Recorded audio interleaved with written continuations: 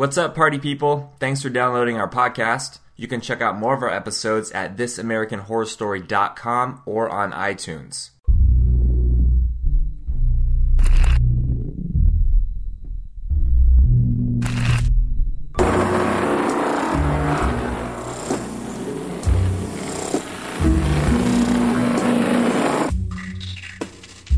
Hello, everybody, and welcome this evening to This American Horror Story podcast, an unofficial podcast about the FX hit show, American Horror Story.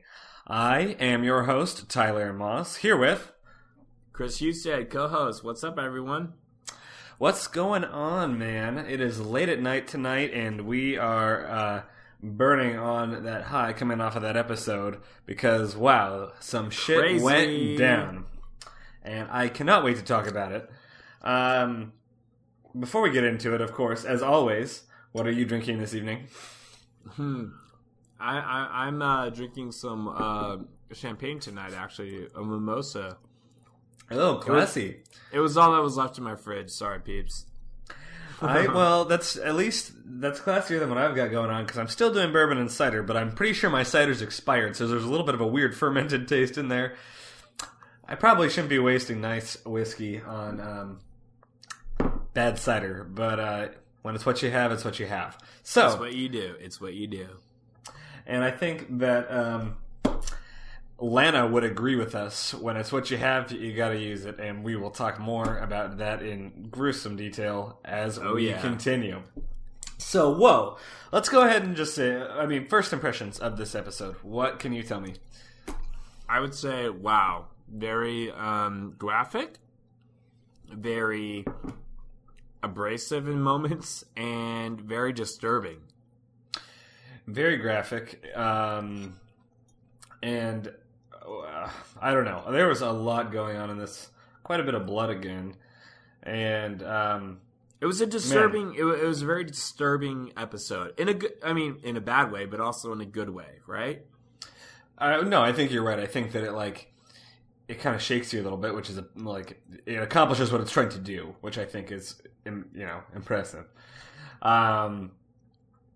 Anyway, so this episode is titled Coat Hanger. I think we kind of know what was going to happen here in the first place. What are you eating? Top ramen? Yeah, I'm eating top ramen. Sorry you can't see this, listeners, but I'm eating some top ramen. I'm making Tyler feel uncomfortable. Kind of looks like a coat hanger. Ew. That's actually really gross. I'm sorry. I apologize. Too far. That's not funny. That's not funny.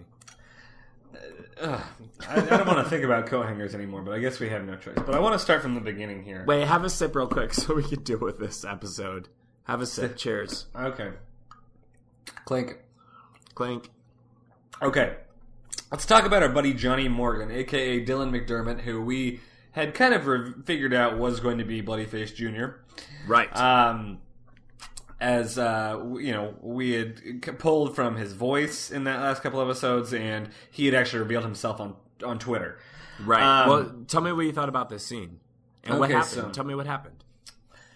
So, we have... I thought it was kind of interesting that they chose to open on him, especially because we hadn't actually seen him as not Bloodyface before. We're back in present day, and he's in a psychiatrist's office, but it's not like it's not like a Thredson level psychiatrist where it's someone who actually deals with criminally insane people or anything like that. We're talking about a psychiatrist who works with people who are overweight, trying to get them to be thinner or something like that. So I thought that was kind of interesting. Perhaps like Dr. Harmon? Yeah. I think, it was more of a superficial therapist, kind of. But you want to quit smoking. Exactly. And I think that's even one of the things that she said is okay, you're here to quit smoking at the beginning. And he says, no, I'm here because what you do is curb compulsions. And so what she assumes is that he's talking about masturbation, which I thought was also kind of funny. And actually, he seems a little bit offended by when she even kind of implies that, killing people and taking their skin off is so much more classy than masturbation. Right. He has standards, okay? Yeah. But so he kind of goes on this whole story about being in foster care again, which parallels, original Bloodyface Thredson. Right. And basically, he talks about how he would have these compulsions, and then when he acted upon them, he was an outcast. Well, come to find out, the compulsions originally was he was skinning cats. And then he kind of implies that he was moving on to skinning people. And I don't think he actually comes out right and says it yet, but you do get a cut scene to him basically taking the flesh off of Adam Levine's wife, who we'd seen back there. So, we know, A, that Really? he is killing people, and B, okay, and then obviously the big reveal that we kind of saw coming, and we predicted this ahead of time, is, he is the son of Bloodyface. He traced his roots. He did his genealogy homework, and traced his roots, and found out he is the son of Bloodyface. But he says, my last name is not Morgan, it is Thredson. I am the son of Bloodyface. Now, let's think for a minute here. That might not seem like such a big deal, he found out he was Bloodyface or whatever. But what that means, that reveals something about back in the 60s, because that reveals that Thredson does not get off clean and free. It reveals that Thredson is going to get caught as Bloodyface at some point. Exactly. Which I think is I think that's a huge thing to note. And if you don't think about it, you're not going to pick up on it. But that means that I assume in this season we're going to see Thredson come to justice, Right, as he should, as a viewer, we want that to happen. But yes, that absolutely, we can infer from his quote on that he is going to be brought to justice. Right, because it's a matter of public record then that Thredson is Bloodyface. So that's important to know, and it's important to note that, yes, this is his son, and we are at least assuming, and it seems like we have good reason to assume now, that he is the son of Lana and Thredson. But we'll talk more about that as the episode goes on. One thing I want to talk to you about is the person who's playing the psychiatrist is actually a character, an actress from the horror classic Silence of the Lambs. One of the most brilliant horror thriller films ever. So her name is I had it pulled up right here. Let me look it up one more time. Sorry, folks. Let's see. Her name is Brooke Smith, and she played the senator's daughter, Catherine Martin, in Silence of the Lambs. Now, Chris, tell me. So, for people who haven't seen Silence of the Lambs or need a bit of a refresher, can you tell us what her role was a little bit? Basically, she's in the well where our Buffalo Bill. Yes, keeps her kidnapped in there, and has she's one of those people that put the lotion on, and she has to keep putting lotion on. So basically, her skin is perfect, so he can skin her and have her skin. Exactly. And what happens to her as the movie goes on? Well, she dies. Okay. And so, I mean, what in your mind is the significance? Is this just Ryan Murphy making an homage to Silence of the Lambs by having this actress, or do you think that there's a deeper function? The only thing I can say is that she gets killed later again. She gets killed later. Right. At the end, we know she dies. Right. Right. So she gets killed. So I guess that's just I don't know. I would guess an homage. I would guess an homage at this point, because we don't really get to know too much of her. And I'm kind of sad, because that could have been a cool, as we talked about earlier, it was the Melfi, possibly, which if you listeners know The Sopranos, it could have been the Melfi for that, for the Bloodyface Jr. Absolutely. But she's gone immediately. So I don't know. I'm kind of disappointed that went away so quickly, but I don't know. I really don't know the significance. It kind of makes me. It's a little disappointing, but maybe there's a bigger picture. I can't see it yet, though. I agree. I thought we could have gone deeper. I would have thought that those conversations could have been more interesting, because it could have been an interesting parallel to kind of the conversations that maybe. As an homage to shows like The Sopranos, but also even the initial conversations between Thredson and Kit, but to see someone really digging into the mind of Bloodyface. And maybe, I think it'd be an interesting parallel to even compare what we can do that a little bit, compare what he had to say to what Thredson was saying when he was kind of telling his story to Lana. And you already see the parallels between the two of them, both were orphans, and I guess we don't really know if Dylan McDermott has mommy issues the same way. He appears to more have daddy issues because he makes a comment about how, like, I'll never live up to my dad because he was a medical, he was an actual doctor and he thinks it's too late for me to go to medical school. So interestingly, he seems to have daddy issues. So I think this will be, right, I don't know the opposite what more of they can what do his with him. predecessor was.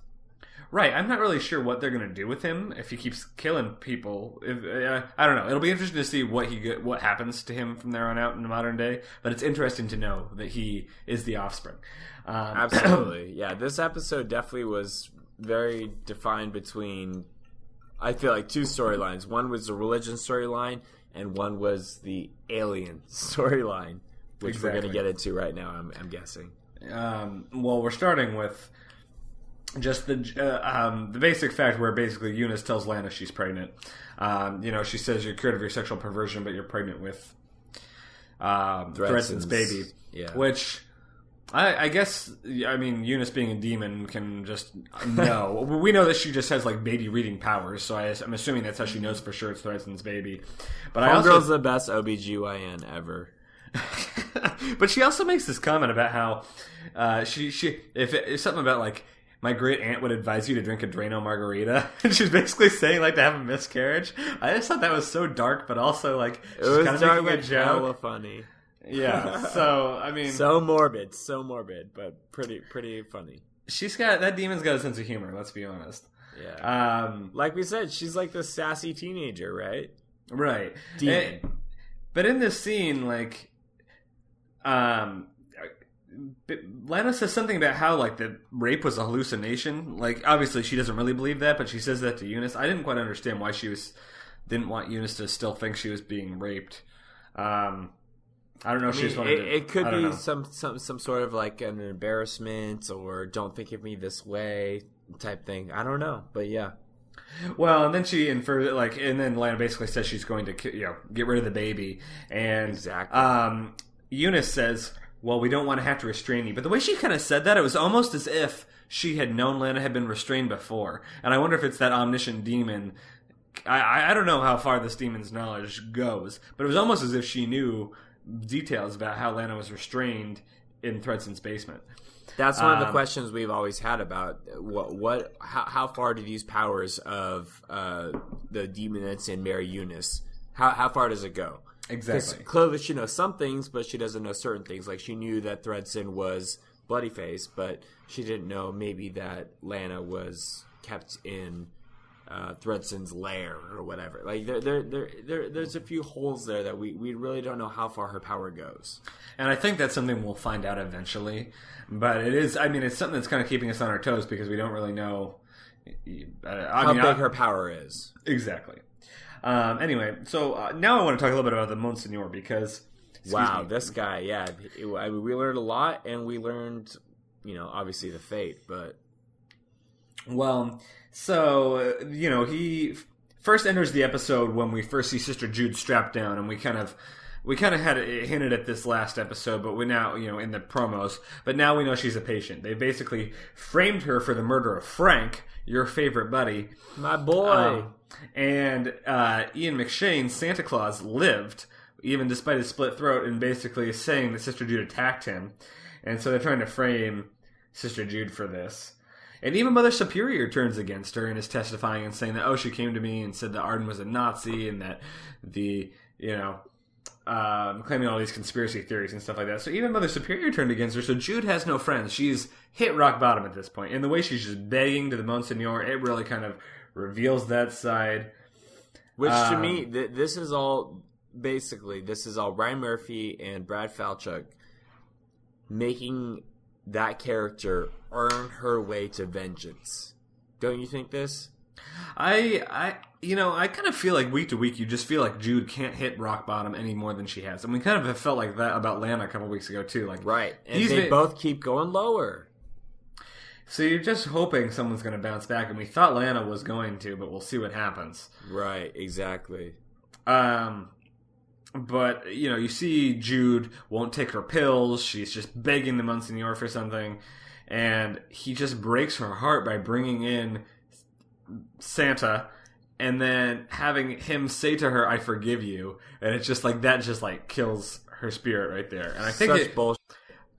And I think that's what kind of like finally splits her, like breaks this fantasy that she had about the Monsignor as some kind of savior. And that was like her last string of, and I think that had already kind of been fading for a while, but like she still had, obviously she was begging him, so she still had some hope left. But I think that was kind of like, okay, this guy's never loved me. He's kind of, you know, and he's ambitious. He's on his own mission. He wants to be the American guy. But at the Catholicism.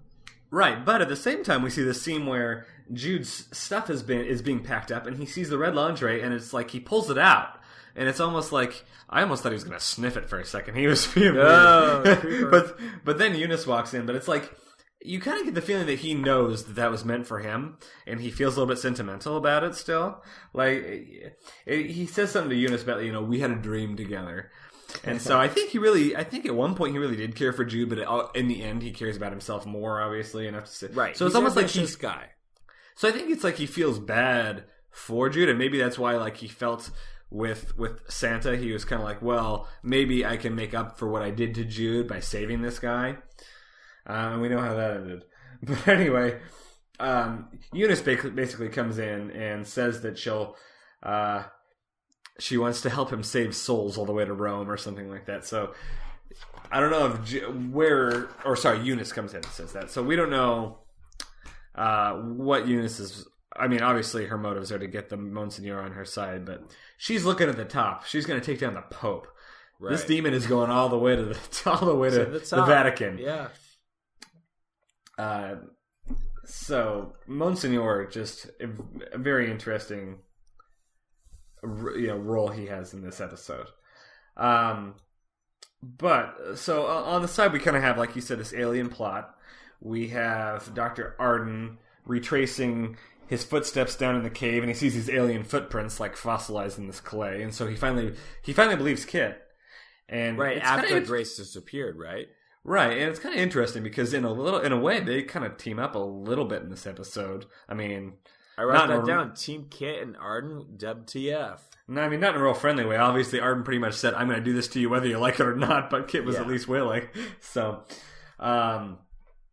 I was kind of pissed about this. What did you think? I was like, God damn it. Like, I was all on board with the Lana Kit team. And as we learned from last episode, we know that Arden is not to be trusted because he has his own mission that he's working on. Regardless if it, and I still don't think it's with Eunice. I think he's just hitching his wagon to Eunice for the meantime because he knows that's the one to be safe with at the moment. Arden's going to jump on the bandwagon to whichever way the wind blows. He's going to find a way to get his ass out of there. Maybe if it's the aliens, with the aliens, he's going to be with the aliens, you know? Well, apparently he's obsessed with them, and now he's very, as we learn in this episode, he's fixated on that. That's the aliens is who he's trying to get to, which is crazy. And you kind of got a hint of that when he first pulled that chip out of Kit earlier, which, speaking of which, we had a fan mail from Curtis asking the same question that we've been wondering for a while. What the hell ever happened to that chip? Because that was just kind of dismissed. It happened, and we weren't it wasn't acknowledged since then. I mean, maybe we'll find out what happened to it, but yeah, it feels like it's just been kind of dismissed since then. But yeah, definitely obsessed with the aliens now. But kind of leading up to that, here's just a little bit of a couple things I want to talk about. The scene we have between Lana and Thredson, right, where she is showing him, like, she gives him the water, and she's like basically showing him the child, like the papers that show that she's pregnant, you know. And then tells him that she's going to abort it. Basically, it's like the ultimate damage she can do to him, or whatever, you know. And I almost thought that for a minute she was going to do it in front of him, that was going to be her revenge, and I was going to be like, okay, Lamb, that's a little bit sick and twisted. I know that you're upset, but that seemed like a little much. But we learned that she actually already did it. Not only that, we see a scene in which she's doing it. I thought that was disturbing as hell. What did you think? So graphic, very graphic. Yeah, I mean, especially in this day and age, that's one of those moments where we all, you know, the argument, especially politically, about who has the right to say what women can do with their bodies. You know, essentially, it's women who should be able to decide for women what they can do. This was a very disturbing and graphic and, morbid moment for a lot of people. I don't know. For me, it was. It was too much for me to handle because that's not my place to say anything. I agree. I think this is a sensitive issue, obviously, in modern day, let alone, looking back to these antiquated methods like that. Right. And so, I mean, with kind of on such a loaded topic, it just made it, there's so much gravity to that scene, just because there's so much history and backstory to it, it made it that much more offensive. Like, I don't know. Not offensive, but it hit home. It was real. It definitely was, and it was it shakes you a little bit. But so and that worked because we care about her. Yeah, exactly. But she basically during this scene she talks. Threats him, basically says he's going to change and be a normal father or something like that. Which that would have been interesting. That would have been quite the interesting spin-off. We could have done next season where Threatson's just a normal dad and Lana's mom and they have a kid. But bullshit. Bullshit he's going to change. But Lana's able to trick him into getting a confession where he says really creepy stuff about the people he killed, like her skin was fuzzy like a peach. Right, I remember that line. And then he tries to hit Lana hard by saying Wendy never loved you or whatever. But Kid has the recording right there on his tape player. So what you gonna do, Thredson? But it's like Kit can't find a place to hide the tape, so he goes and hides it underneath the bathtub. And that's where Arden finds him. And the way Arden kind of looks over at the bathtub, you kind of think he knows something's there. So I wonder how long that tape's actually going to stay there. I wonder. I mean, we haven't really seen Eunice or Arden, like the other bad guys, basically align with Thredson yet. But I wonder if that's. I mean, I can only assume that's coming because I think in the end this is going to be an ultimate battle between good and evil. Right. To some degree, we've posed that from the beginning. Right. But so Arden takes Kit into his office, and they have their special occasion whiskey. And Arden basically sounded confesses. Delicious. What kind of whiskey do you think it was? Was it bourbon? Was it bourbon? Probably not. Well, it was, what did he say, 16-year single malt. So I mean, it sounds classy. Sounds like classy stuff. Bourbon's classy. But Kit chugged his, so I wonder if Arden was pissed about that. Because he chugged it after he told him he was going to die. That's true. I think he probably had a right to do it. So Arden admits to, knowing about the aliens. He tells them about Grace's body disappearing. And he basically comes up with this theory about how all these women are getting abducted after Kit has sex with them. So basically it's all Kit's fault. for sexing people up. And he thinks the aliens are experimenting with eugenics. Now, right, I wrote down that too. Eugenics. Define eugenics. What's happening with eugenics, Tyler? So eugenics is like basically trying to make up the pure race. It's like distilling the ideal traits within different people. So it's like, what the Nazis were trying to do. What the Nazis were trying to do by ridding the world of Untermensch, which was like what they considered underlings, people, that would be Jewish people, gay people, handicapped people, anyone who wasn't white and German, basically. And tall and blonde. They basically wanted to create the perfect human race. And so Arden thinks that that's what the aliens are doing. I don't know if that's really what they're doing or if that's just his inner Nazi talking. I think to some degree he kind of admires them, honestly. Hence he thinks Kit fits that demographic, right? I guess he is blonde. I guess we don't know how tall he is. He doesn't look. I mean, James Cromwell is crazy tall, so he's not as tall as him. But Kit fits that he looks he looks blonde, German, blue-eyed guy, right? That's true. That's true. I didn't even think about that. So he kind of fits the at least the Nazi eugenic profile.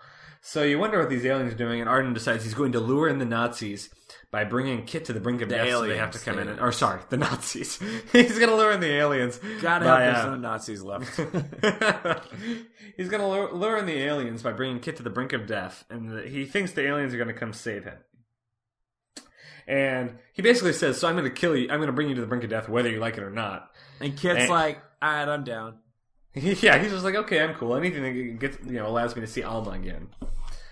What are you thinking about Kid at this point? Like, I don't know. Like, last episode, we were starting to like him again. He was teaming up with Lana. We're feeling him. He's good. He's a great guy. And then this episode happens. What do you think? I am waiting to see... I mean, the most badass thing we've seen from Kit so far, I think, is when he hit Thredson with a bedpan last episode. And other than that, he's killed the zombie or the rasper. Right. Other than that, he's kind of been a wuss, and other people just end up manipulating him. Right. You hit the nail on the head. I think he's so easily manipulated. This episode, I just thought, I was like, man, you're so gullible. You're down for whatever, and I don't know. It makes me not really like. Once again, now I'm back to the side where I'm like, you know what, Kate? You're making your bed and you're gonna lie in it, and this is what happened to you. I'm not feeling it. I mean, what's interesting is that the female characters in the show are so much stronger than the male characters. I mean, look at Jude and Lana. Like, look at Jude coming to Lana and being like, "I want to team up with you. I'll do whatever it takes." Or Lana, taking action and threatening Thredson and everything. It's like these are women who are taking concrete steps to, basically keep their fate from being sealed. But here Kid is just like a victim of fate, pretty much. And, even with the whole Thredson, like, oh, we need Thredson for the confession. He has no plan. It's Lana who comes up with this plan to do the recording, right? He just... Right. I feel like Kit's like helpless. I don't know. He's been a frustrating character up until now. I know. I really want to care for him. I really like him. I want to like him, but it's not working. I agree. It's been frustrating. Yeah. So I want to finish up this storyline because it's interesting. We have the scene where Arden's about to inject Kit. He fills his needle with potassium chloride. And he also has a cure, and he says, I'm going to hit you hard, and if I need the cure, I have it here. I'll jumpstart your heart, but this is going to hurt. And then he slams it into his chest, and lo and behold, the aliens come. And Arden starts running through random rooms. I guess he's following the light, is what I assumed he was doing. He was following the light, and who does he find but a pregnant Grace, like a crazy pregnant Grace, 9 months pregnant. Yeah, and I think her name is Pepper. Pepper, yeah, Pepper's finally back. Who we hadn't seen in a while. I don't even know if we really realized that she'd been abducted or that she was really missing. Not only that, but she seems way more coherent than we had ever seen her before. She just seemed crazy. And it's a lot of fans have been asking, where the F is Pepper? Where's she at? And here she is, back again. But she's apparently all in tune with what happened with Grace, right? She's in tune. She's playing the midwife. Grace is about to have the baby, it looks like. And last we saw Grace, she had her hysterectomy and her uterus was missing. So this is quite a turn of events. These aliens must be crazy good doctors or something. But I guess we don't really know what's about to come out of her belly, so it'll be very interesting. I don't know how much... I don't know. All right, here's my question to you, Tyler. So we assume that the Bloody Face Jr. is coming out of Lana. But what the F is coming out of Grace then? Could that be... I don't know. Could that be Bloody Face Jr. too? Who is it going to be? I have a feeling we're going to see some sort of alien baby thing, alien baby hybrid thing. And maybe we'll learn more about that in the present day. But it seems to me I'm expecting a full-blown alien kind of thing going on where we have some monster rip out of Grace and I don't know, wreak havoc on the asylum or something like that. I do not feel like it's going to be human. Well, apparently every man here in this episode or in this TV show is misogynistic, so he's gonna hate a woman regardless. And yet all the writers are apparently would it be misandrist? Would it be? Though I don't know. Everyone hates men. The writers hate men. They think they're all awful people. and all the women are, feminists. Yeah, all the men are pretty shitty and weak in this. I think it's fair to say. I don't think we have a single good example so far. There are awful men, which is a change in TV shows this day and age, for sure. It's true. It's true. And one thing I was going to ask you is, so are we assuming that the aliens saved Kit? I'm guessing they will. I mean, obviously he's not dying, but we have 4 more episodes, right? So Kit's not dead, but we know Arden isn't going to save him, so I'm assuming the aliens are saving him. So their whole strategy worked. I think it'll be quite interesting to see what comes out of Grace. Right. So that storyline is going on.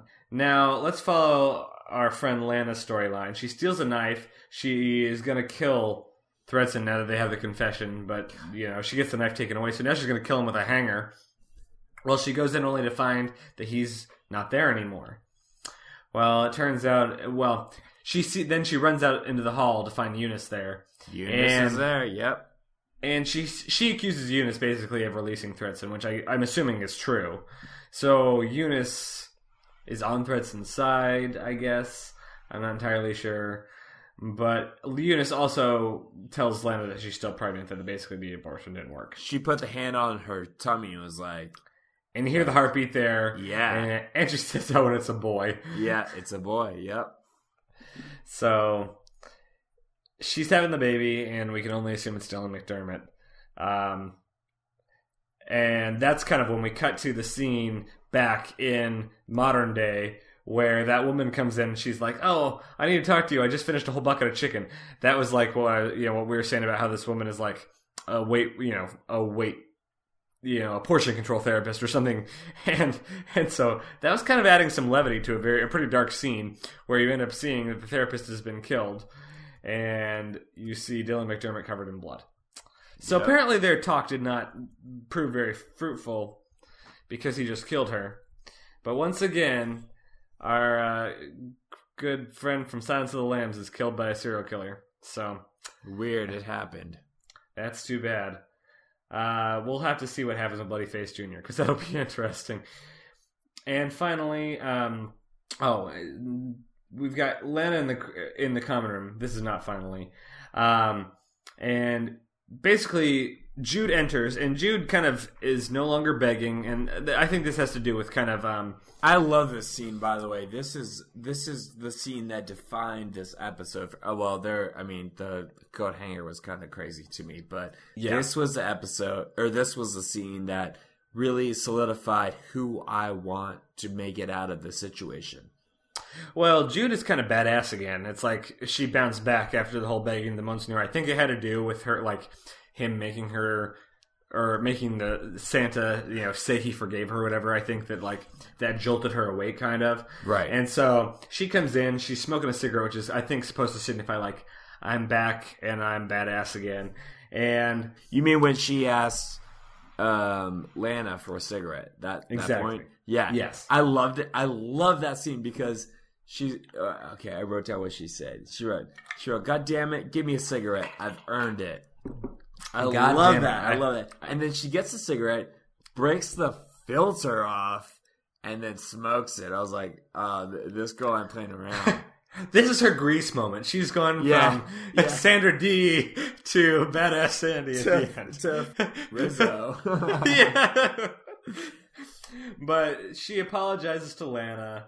And Lana's like, what you did was criminal and immoral and all this shit. And Judah's basically like, trust me, I'm going to earn your trust. So she goes over to Exactly, Dominique. I wrote that down too. She's like, I'm going to earn your trust. And what she goes over and she snaps Dominique, the record that we've been listening to and been driving into our brains in the common room here. Boom. She snaps it in half. Cracks it. What's the symbolism here? Did you have anything? I mean, what did you feel when you saw that? My thought was she's defying the institution that she was basically vesting her life into. Mm-hmm. Jude, as we've come to see, she changes her allegiance as she finds someone that she can define herself with, which initially was her band, and then it became religion, and now I think it's finally becoming herself and who she is and what she wants to define herself as. Yeah, so which is... I loved that sequence. What do you think?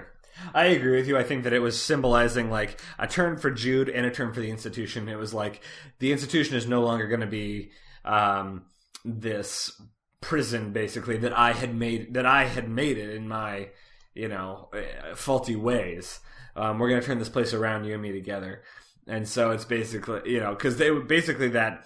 I mean, that record, that music that played every time, it was doing it to us the same way it was doing it to the patients. It's like driving you crazy with its like optimism, and it's just on loop and everything like that. And she's like saying, "No more of this. We're going to fight back." This is kind of what I got the impression. I agree.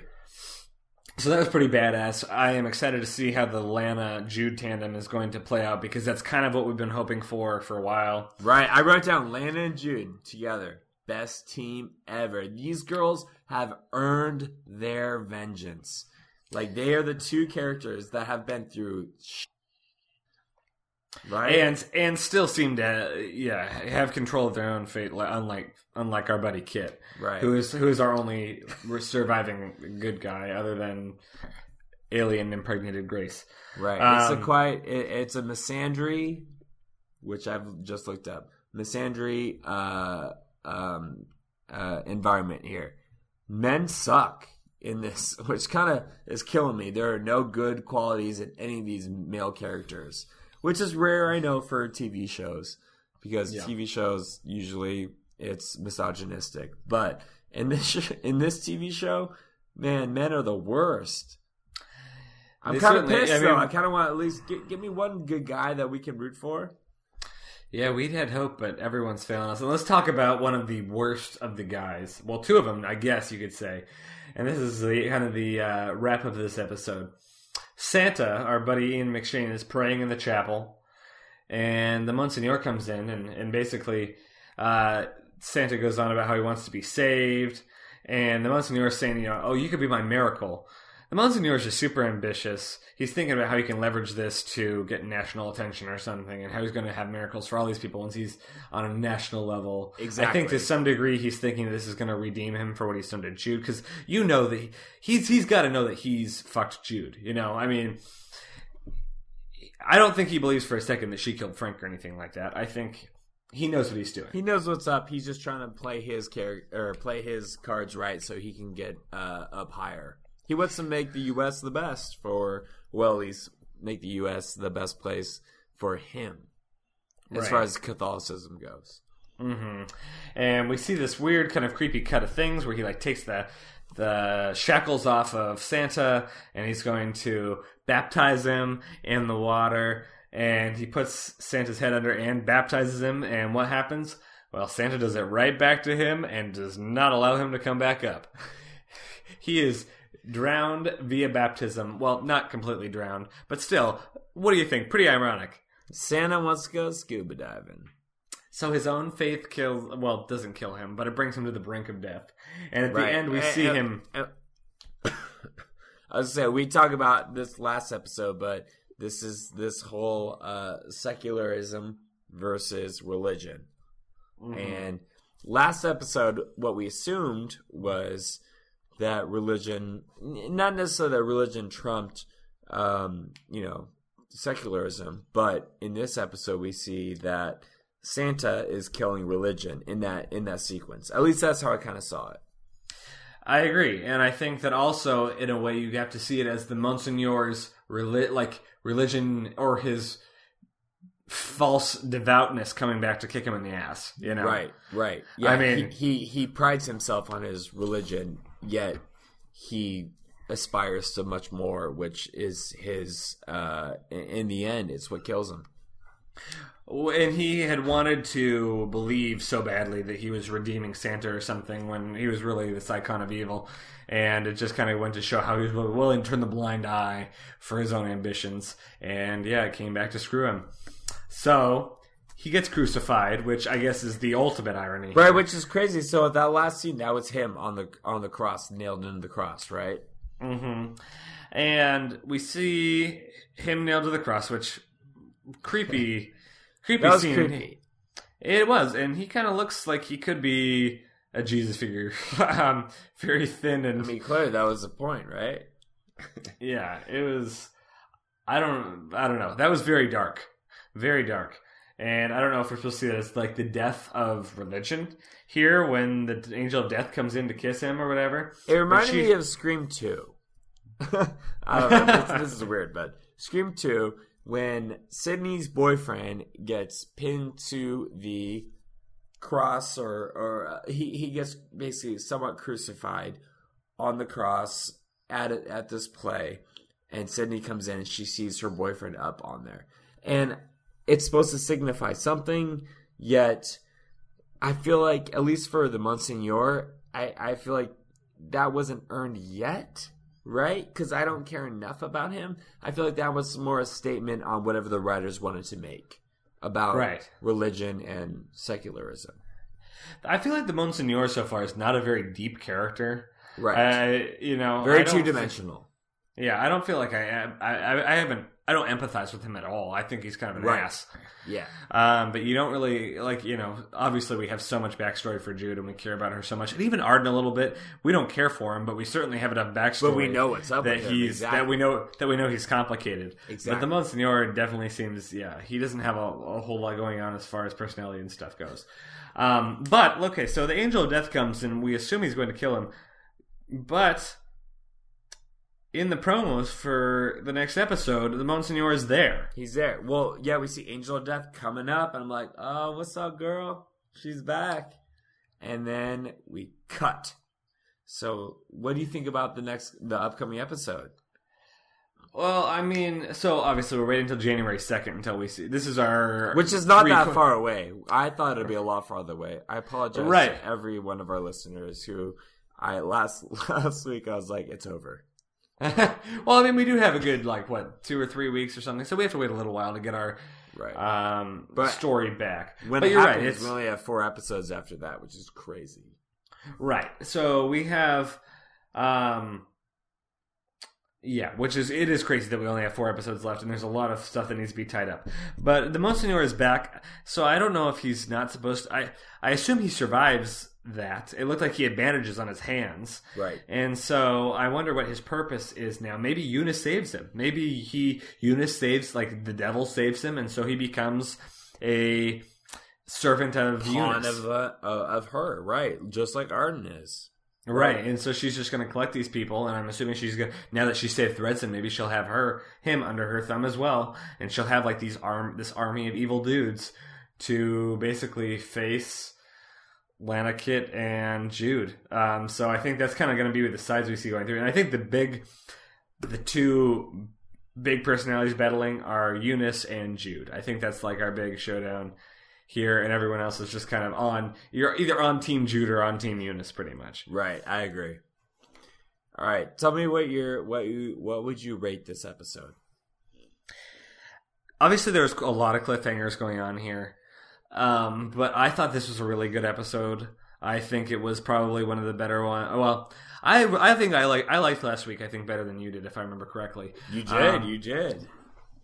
I thought there was a lot of fun stuff going on in that one, but I do think this was a very good episode. I think there was a lot of really good scenes. I think the best episode of the season we've deemed I Am Anne Frank Part 2. I agree. Yep. And I don't think it beats that. I think that it stands as, just because that episode, not only did it reveal so much about the characters, but it was just so well done cinematically that we haven't really seen anything like that since then. But this was a great episode. I'm going to give it 4 out of 5 Rubbermen, I think. I think that's a pretty fair score. It was good in my book, but not great. There was definitely moments that were kind of shook me to the core, like the one where she was using the coat hanger. Right. How about you? Right. I agree. I will echo your score. I think I give it 4 out of 5, which, I mean, that's a damn good score. That's a good score. I mean, it was a great episode, especially going in with the cliffhangers to leave us on the cliffhanger for 3 or 4 weeks or whatever it is. They did a great job. And the storyline, the fact that they kept Santa around, at first I was a little disappointed, but then I was like, man, he is so good. Ian McShane. Is it Ian McShane? That's right? Is that? Yeah. I want him around a little bit longer. I kind of wish we learned about him a little bit earlier, to be honest. But for the time being, he's a great character, and like let's keep him around. Definitely 4 out of 5. So good, so creepy. I agree with you. I think that he's a great asset. So let's talk for a minute. Okay, so like we said, next episode, January 2nd, we're going to have Eunice versus Jude battle. We have Monsignor lives. I'm sure we're going to find out more about Grace's baby. Well, I mean, it's basically like we're going to find out what the alien situation is. So that's what I was going to say is let's talk cliffhangers here because there's a whole bunch of them, and let's talk about each kind of thread real quick.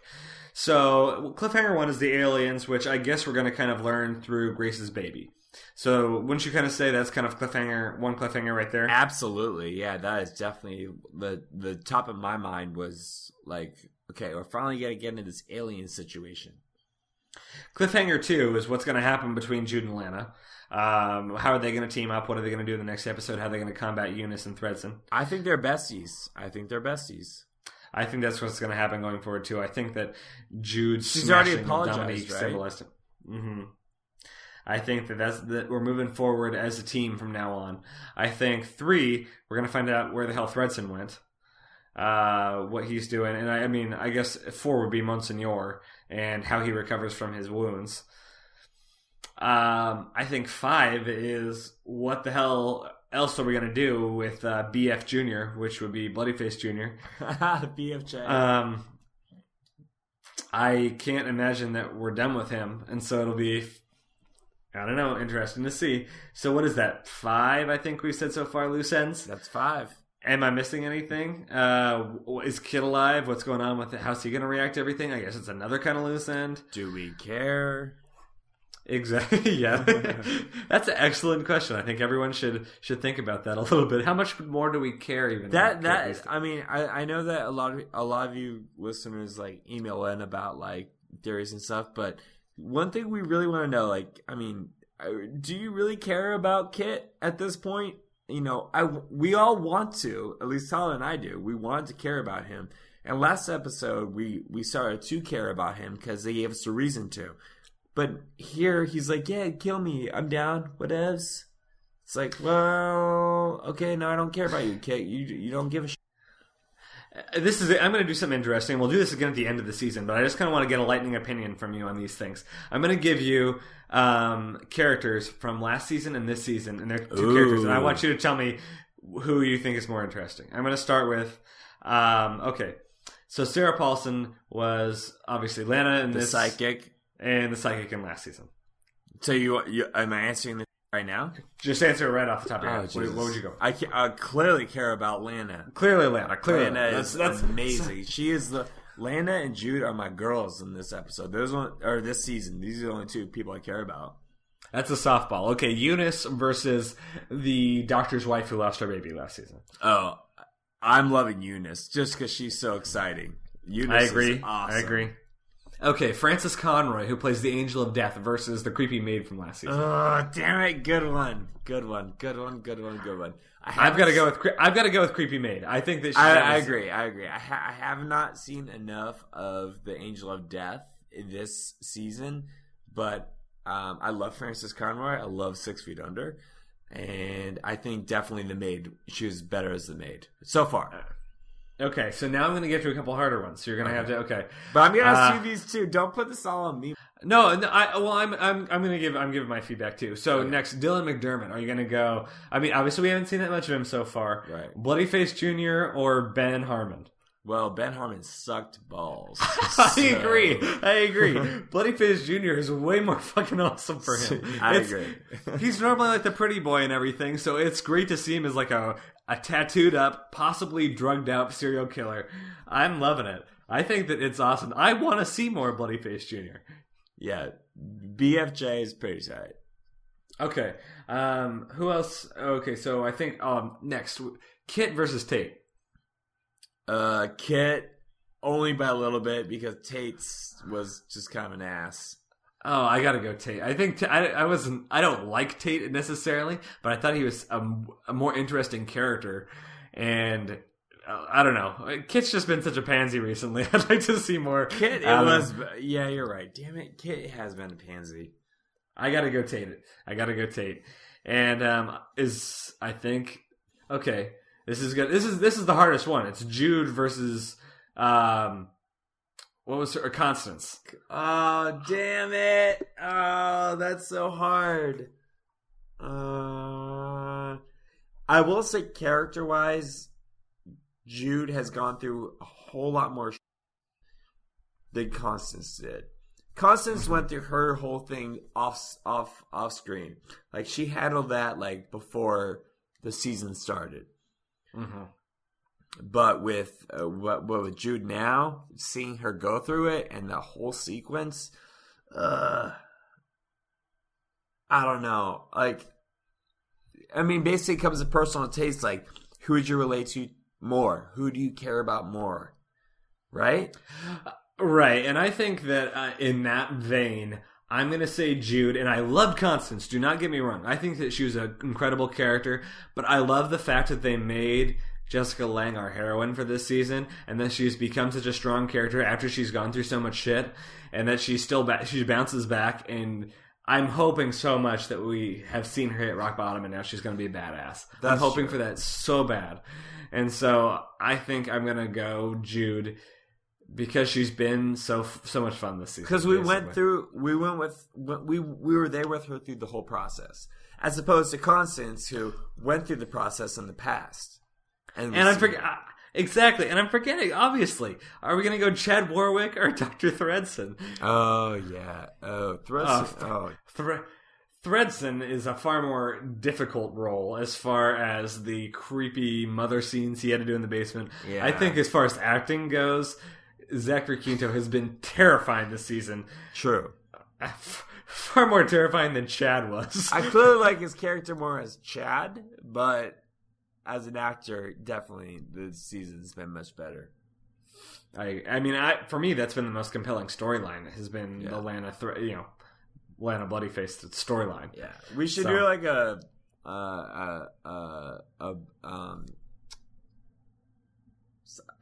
damn it, blog post. Blog post, but a poll or something. A poll, yeah. Thank you. Sorry, a poll on what everyone else thinks because I'm curious. Because I feel like I'm always on the fringe on this, but I agree. We should throw up a poll and see what everybody else thinks. And I mean, always send us your comments. Send us your own comments on this stuff. Please. Send it to thisamericanhorrorstory@gmail.com. Send it or, post it on This American Horror Story Podcast at Facebook. And as always, please go and give us reviews on iTunes. We really appreciate that. Give us however many stars you want. Throw up a comment. Give us some constructive criticism. We always appreciate that. Those are the best. We need those. Yeah. And in addition to those places, you can find us at thisamericanhorrorstory.com. And as always, you can find me, Tyler Moss, at TJMoss11 on Twitter during the week. Where can people find you, Chris? I am on Twitter as well. I am at Chris Husay. That's Chris with a K. Chris with a K, everybody. Ba-bam. So I think that's a wrap up for this week. We may do a kind of a bonus episode thing if we can think of something to put up between now and January 2nd. But that, like Chris said, that's not too far away. So we look forward to talking to you all then. Grab your glasses of bourbon and join us, please. Please do. Cheers, and I guess that's happy hauntings. Bye, everyone. Later, party people. Dominique et Nick s'en allait tout simplement, routier, pauvre et chantant. En tout chemin, en tout lieu, il ne parle que du bon Dieu.